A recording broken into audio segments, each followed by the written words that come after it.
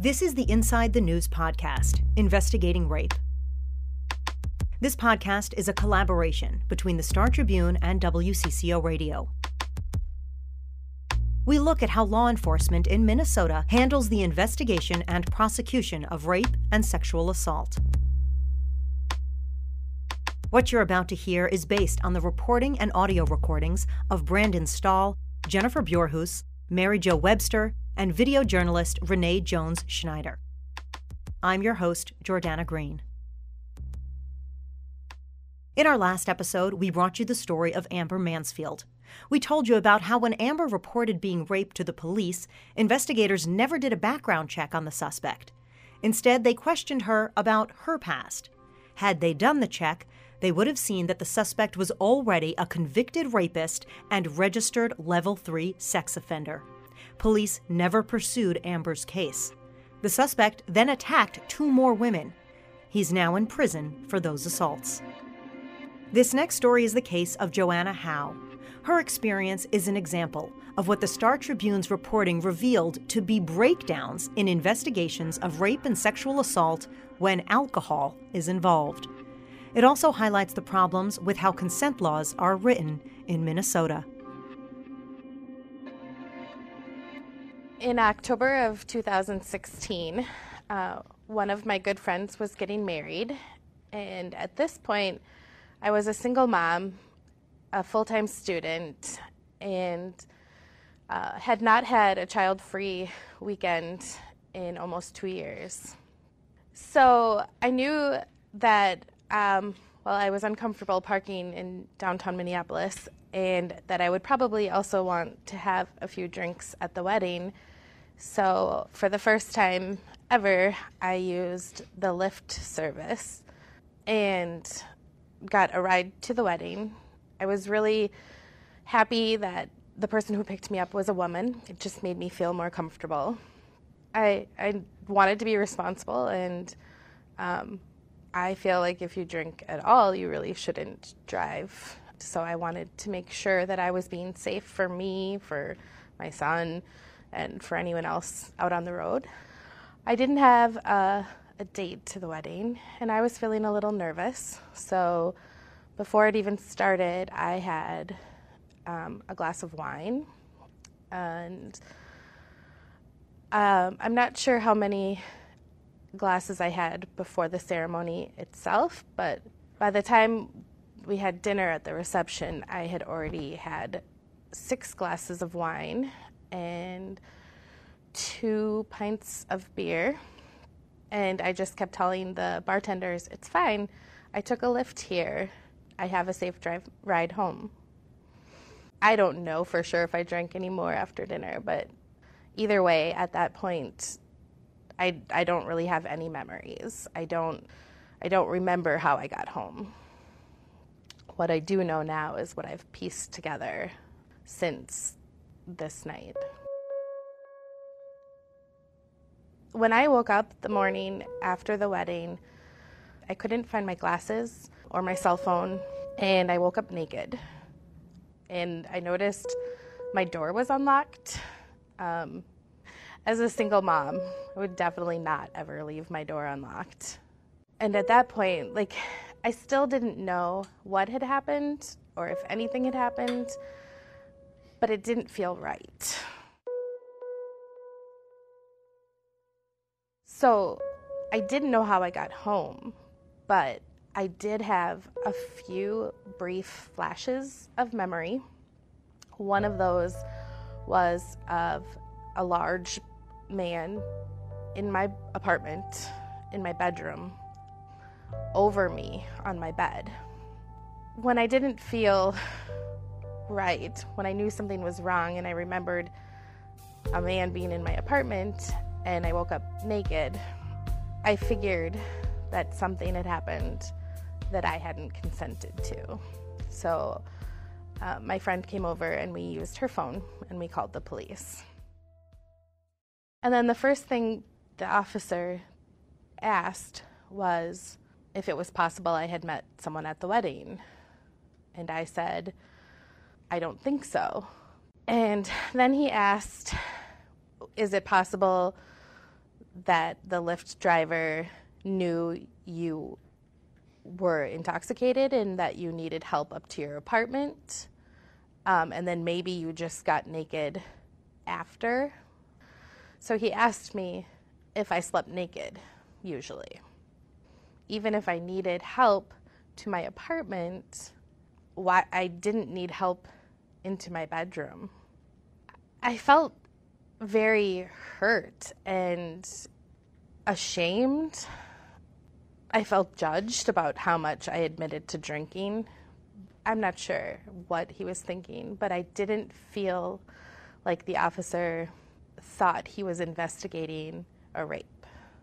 I felt like the officer was blaming me and thinking there wasn't any reason to be investigating this. So I think like once I said to the officer that,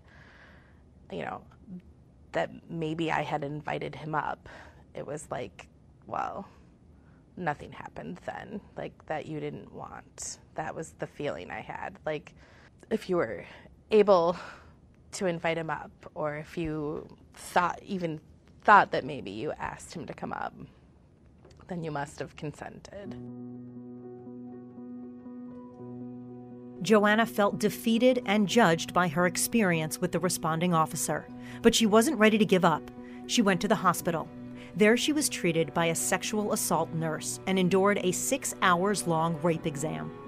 An advocate with sexual offense services was on hand to help her through it. Joanna was hoping there would be enough physical evidence to help her piece together the truth about what happened the night before. Later, when she was able to check email, Joanna saw one from Lyft. It said she had left her phone in the driver's car from the previous night. That confirmed she did indeed take a Lyft home from the wedding. The email showed the driver's vehicle description and his picture. The person in the picture of the Lyft driver was the man that was in my apartment that night. The email from Lyft had the driver's contact information, so Joanna immediately called the Roseville police officer who took her report. He made arrangements to get her phone back. And I gave him the contact information that I had been given for the Lyft driver, and he contacted him and met him at Rosedale Mall, got my phone, and then he brought it back to my apartment. And when he came to my apartment with my phone, the officer said that the Lyft driver had been very cooperative, giving me my phone back. The officer had told me if I had contacted Lyft about what happened, even just about remembering that the driver had been in my apartment that night, that it was really likely that the Lyft driver would just disappear and then they wouldn't be able to investigate. A few weeks later, she got a call from the Sexual Offense Services advocate who was following up on her case. After speaking to Joanna, the advocate contacted the police department and found out an investigator had been assigned, but they were still waiting for results of the rape kit. About 6 months passed. Joanna says she didn't hear from the police department in that time. It was her advocate who got in touch again, this time with the results of the test. They'd come back inconclusive. The advocate then helped Joanna get in touch with the investigator working on her case, Detective Jamie Baker. I talked to the detective on the phone.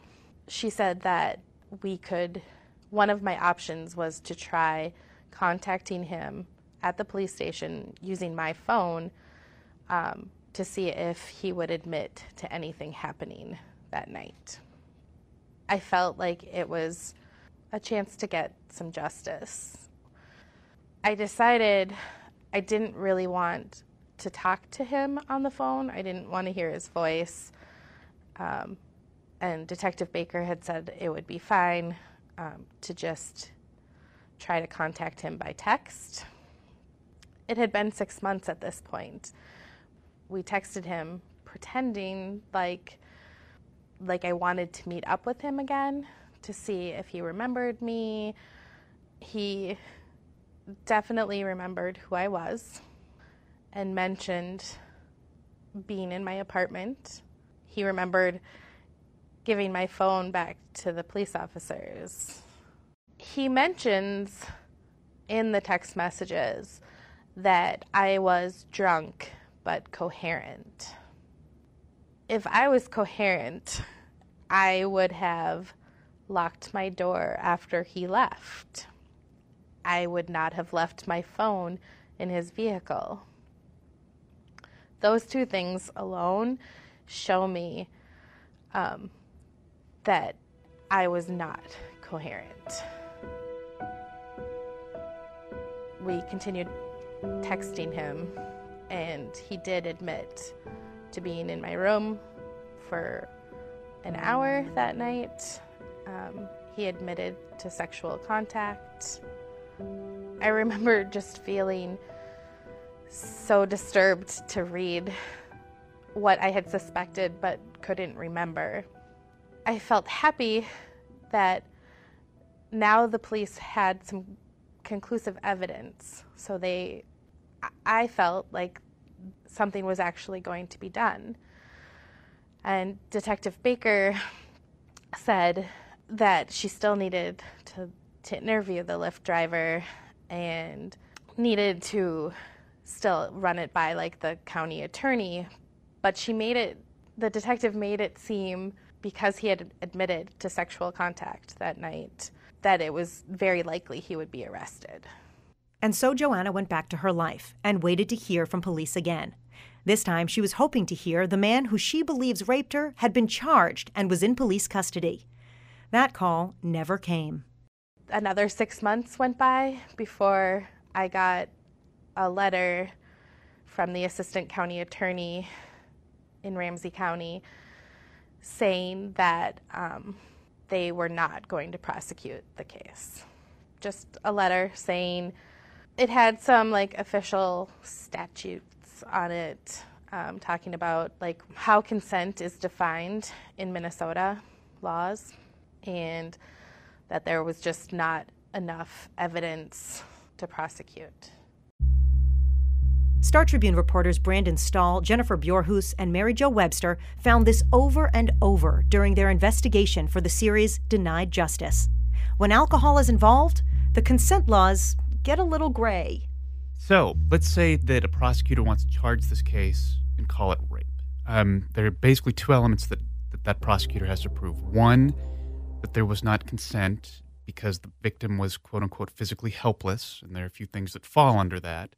And two, that the perpetrator knew that the victim was physically helpless. So even if she's drunk and if she's throwing up, if she's stumbling all over, that's not going to be charged as rape. Well, it depends. That could be. That could be evidence that the suspect should have known that she could not consent. But other defense attorneys will argue, well, if she was talking and walking, then she was not physically helpless. Therefore, she could consent. This is the sticking point here. Right. So, okay, if you want to get into the real nitty-gritty of what physically helpless means, there are three prongs to physically helpless. One is that you have to be asleep or unconscious. That's pretty easy. The other is that the person has to, and I'm kind of paraphrasing here, cannot communicate consent. Well, what does that mean in real life, right? And that's the question that I've asked so many prosecutors, and I get this answer of, I don't know. I'm not quite sure I know what that means in real life and how we translate that into specific situations. But the answer that I get kind of boils down to, that's why we have courtrooms and juries who are going to interpret that. So there's confusion even among prosecutors Yes. about the definition of physically helpless. Yes. When you're in an alcohol blackout, right, you may say something and have zero memory of it. Very true. In the morning and not really be be consenting. The alcohol blackout issue is... It's very gray, and it's something that I'm told just about every state in the country wrestles with. But I see it also from the other side. If you're saying yes, and there's a man who wants to have sex with you, even if you just met in his lift, and you say okay, then is it rape? Well, should that man, if you're a Lyft driver, be taking that person into an apartment? That's a little frightening. Let's say, and then if you're taking that person into an apartment, why? Did that person not make it into the apartment herself? And if she can't make it into the apartment on her own, can she really consent to sex? From the numbers of prosecutions and convictions in Minnesota involving alcohol, attorneys would answer yes. Brandon, Jennifer, and Mary Jo analyzed more than 1,000 cases during 2015 and 2016 to get the data. Here's Mary Jo on what they found. More than a third of the cases we reviewed involved a victim who was intoxicated at the time of the incident. More than a third.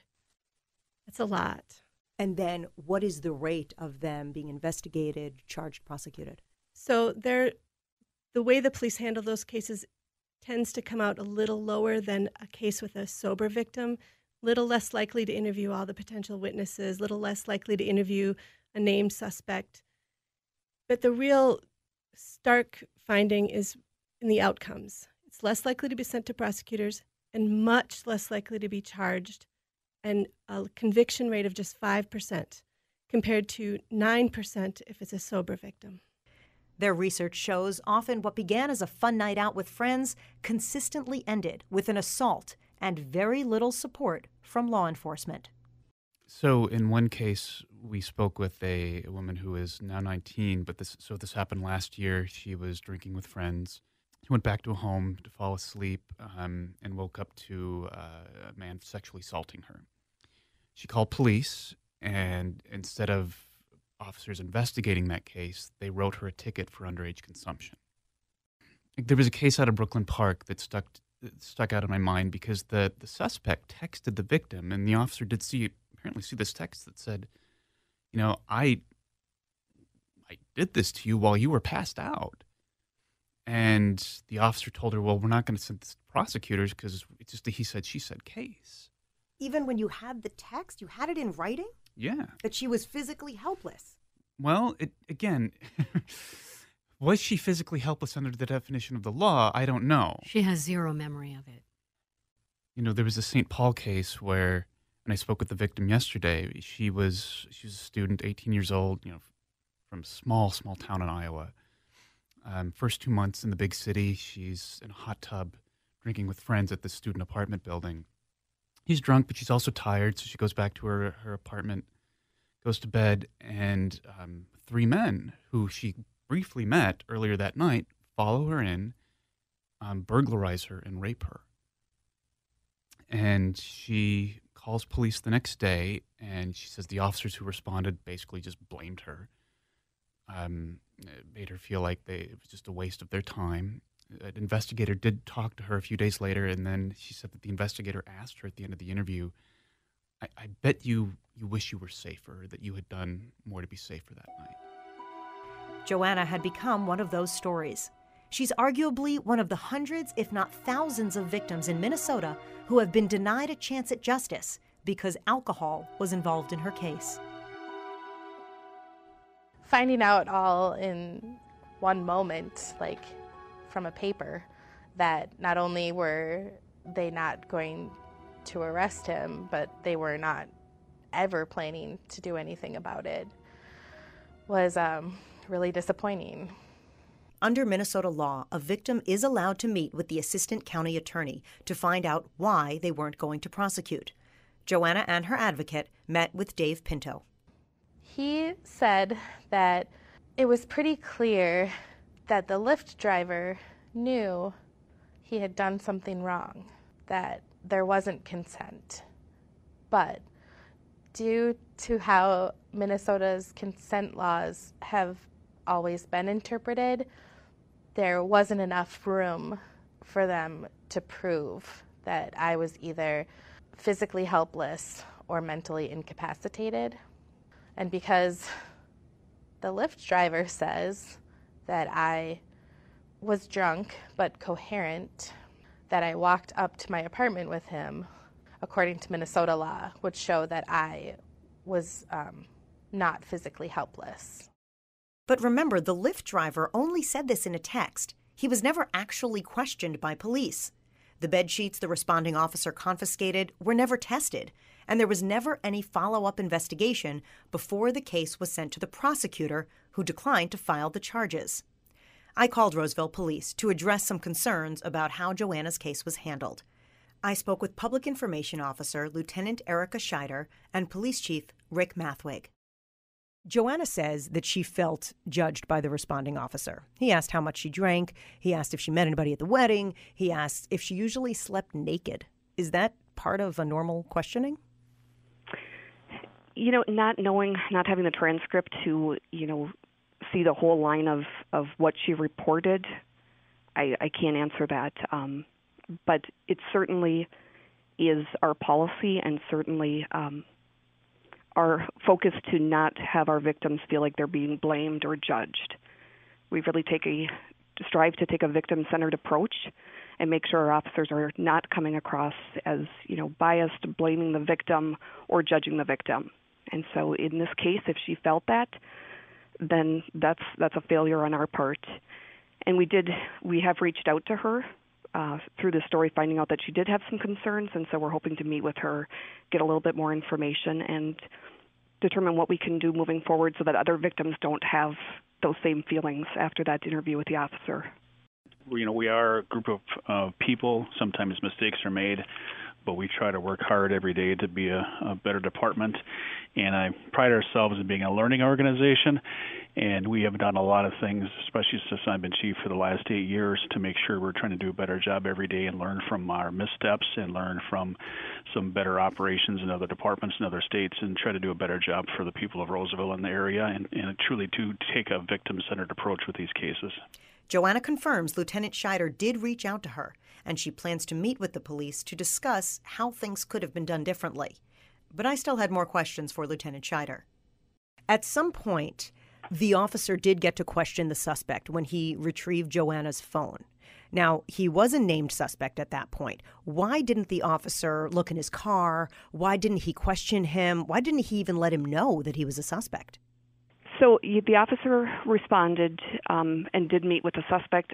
At that time, we did not have any detectives available, and it really is our policy and best practices to have somebody who's trained, who's got the expertise in these types of cases. Detective Baker then got him to admit to sexual contact in that night in some text when she was using Joanna's phone. After he admitted in the text to Detective Baker to the sexual contact, why didn't Roseville police go question him then?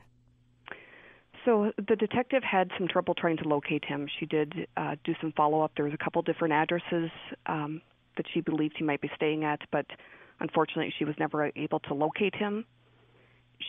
At that time, she didn't believe that we had enough probable cause to make a custodial arrest of him. So we continued to try to locate him through surveillance, tried to contact him. Apparently his phone was no longer in service. And then we also wrote a letter to him requesting that he contact us. Okay, that's frustrating. I feel like, as a person who lives here, as a citizen, I feel like we need to do a better job of that. So what happens? What if this guy did rape her? Then he's just free? Well, ultimately the case then went to the county attorney's office with the information we had. Obviously, we'd prefer to have a statement from him. But in this case, we presented the case to the county attorney to review, and then that's when they declined the charges. And then it wasn't until a year after the incident that the prosecutor came back and said, we're not going to charge you. It seems like a long time for me. It also seems like a long time to allow this Lyft driver to be out there and not have contacted Lyft. Is that the normal time a case like this takes? Every case is a little bit different as far as how long it takes for investigations. In this case, from 2016, I can tell you that as we've looked back, it took longer than it should. There should have been additional follow-up, especially with the victim, connecting with her sooner.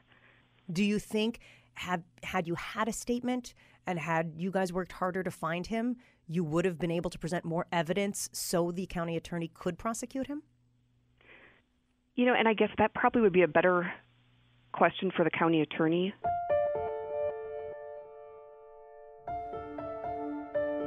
So I asked him. I called Ramsey County Attorney John Choi. His office is the one that chose not to prosecute Joanna's alleged rapist. So, John. Yes. Had the police in Roseville presented a statement from the Lyft driver in Joanna's case, or more physical evidence, would you have brought charges? We can't charge somebody with a crime unless the legal requirements are met, and we have a belief that we could prove the elements of the statute beyond a reasonable doubt. But in this particular case, what was lacking is information, any information that would prove beyond a reasonable doubt that the victim was physically helpless under the current state of the law. And they told me that you guys didn't request any more information to go forward with prosecution. You didn't request that they make sure they get a statement from him. The bed sheets were never tested in this case. I'm not sure that much more could have been done on this case given the standard that exists under the law. Let's go back to the beginning. What does Minnesota law state about rape and consent when alcohol is involved? In the context of cases that involve lots of alcohol, etc., the way that Minnesota would criminalize that conduct, there are two ways that we would do it. First is if the victim was mentally incapacitated and therefore could not give consent, and in that context, what it really requires is the perpetrator introducing, unbeknownst to the victim, some sort of drug or something like that. So in the context of alcohol, it doesn't work very well because if you're voluntarily drinking alcohol, that law is not going to apply. But it would be available, for instance, if I were to put like a pill in somebody's drink. Mm-hmm.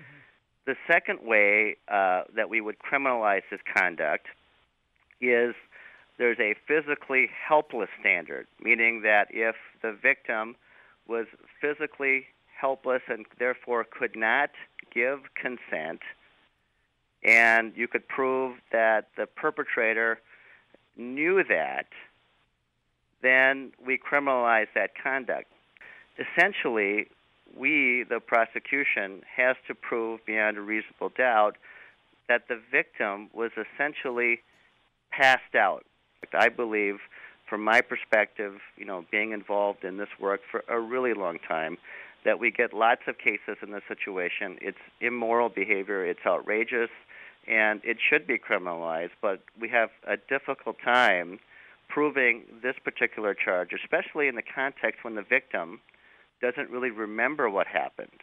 That standard of just not being able to communicate consent is what we have to prove, which essentially means that you have to be unconscious. Do you think that you interpret that a little too strictly? I spoke with some other prosecutors for ideas on how they interpret it, and they said, no, there are other ways. If you're vomiting, if you're stumbling, if you can't get to your apartment on your own. Absolutely. But you would have to have a lot of that evidence. You would have to have a lot of information related to a video that shows the perpetrator carrying the victim, vomit, a whole host of circumstantial evidence that would need to be there. But the reality is, in the case file that we were presented, none of that is there. Do you think the Roseville police didn't do a good enough job? No, I think that they have done what they could, and also they have to recognize, too, I think, from the standpoint of their work. I mean, a police investigator there there's only one investigator, by the way, and she's one of the best in the state of Minnesota doing this type of work, but she's got 300 cases. And so what she's trying to do is, the responding officer does what he can, and then from there, the investigator has to try to get through her caseload of 300 cases. So I'm not trying to make excuses for her. I'm just telling you that that's the reality of kind of what we're faced with. The Star Tribune research says that only 1 in 20 sex assaults that involve drinking result in a conviction. Now, that's less than half the overall conviction rate for sex assaults. I mean, as a citizen, that's very troubling. How do you look at that as a prosecutor? Well, like I said, I think so much needs to change, and I said that back in April of 2018 before the Star Tribune series, and we've been looking at this from a system approach by looking at past cases, and I think we have a really good idea of kind of what are some of the hurdles in this particular context in terms of intoxication. I think what really needs to happen in order for better outcomes for victims across the state is that we need to add, in the state of Minnesota, the third option to be able to prove these cases. And that would be to specifically criminalize having sex with somebody who's too intoxicated to consent. Joanna agrees with Attorney Choi. The laws need to change. I don't feel like anyone can consent if they don't even remember what happened. I was making the responsible decision to have a ride home when I knew I would drink. The Lyft driver, or anyone you would call for a sober ride home, is in the situation of taking care of a vulnerable person and getting them safely home. If I needed a ride to get safely home, how was I able to consent?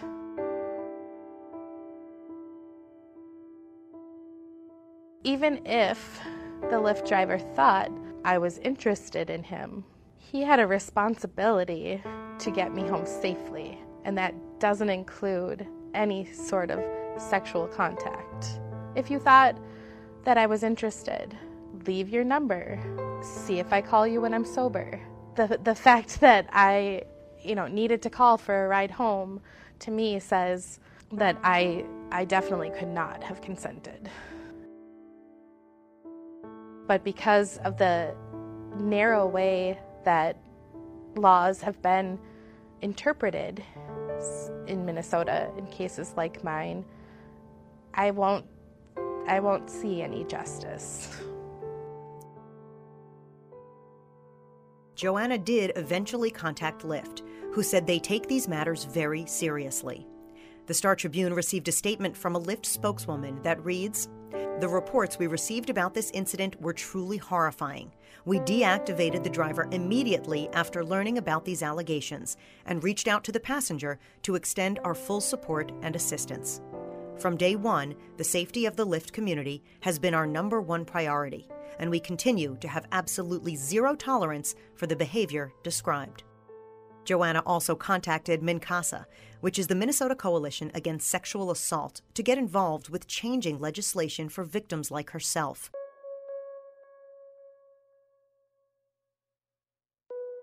Joanna's case is now closed, and she's now not only a mom and preschool teacher, she's also an advocate and a voice for those who were denied justice.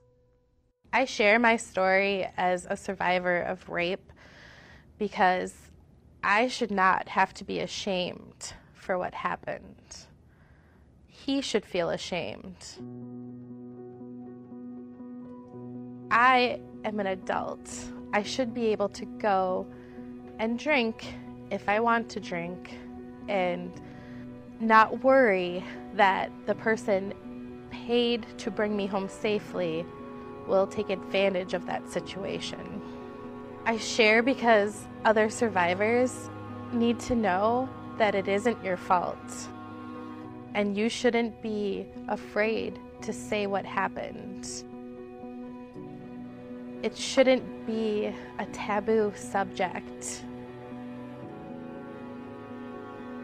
I was raped, and it wasn't my fault. No matter what choices I made, I didn't choose that.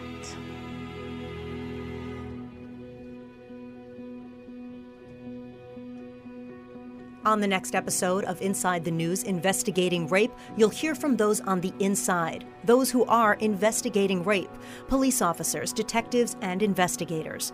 You'll hear why the system may be broken from the inside. Sex crimes has not historically been a priority within the police department. Murders, shootings, aggravated assaults are the things that are more likely to be important not only to the community but also to the politicians. But for the command staff, it was definitely a dead-end job. The Inside the News Investigating Rape podcast is created by me, Jordana Green, Jared Goyette, and Dan Culhane with WCCO Radio. with reporting and audio credits from the Star Tribune's Brandon Stahl, Jennifer Bjorhus, Mary Jo Webster, and Renee Jones-Schneider. Star Tribune editing credits are Abby Simons, Dave Hagi, Eric Wiffering, and Suki Dardarian.